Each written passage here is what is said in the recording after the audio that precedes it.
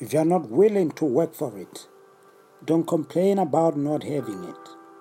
If you're not willing to give it up, to go up, don't complain about it dragging you down.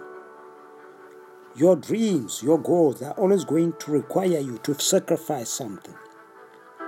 You need to give up the excuses that are keeping you from believing in yourself. Give up habits that are dragging you down. Give up relationships, friendships, and associations that are not in line with what you want out of life. Give yourself a chance to dream again. Give yourself a chance to believe again in yourself. If you never take a chance, you will never know for sure what will happen.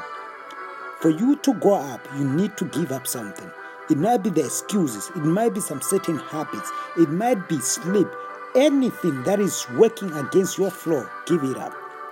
Give up the excuses. Give up the everyday pity parties that you are throwing yourself. Come to think of it, what's in it for those pity parties?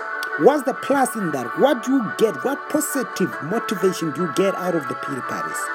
The funny thing about pity parties is that everybody that attends never even care to bring you a tissue to wipe your tears.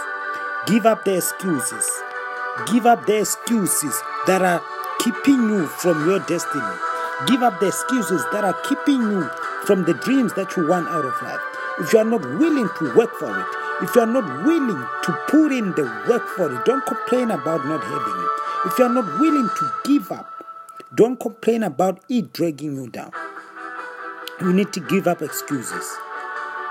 You need to give up excuses that are keeping you from believing in yourself. You need to believe in yourself. For you to believe in yourself, give up the excuses. Give up the excuses. Give up anything that is dragging you down. That's how you get to do it.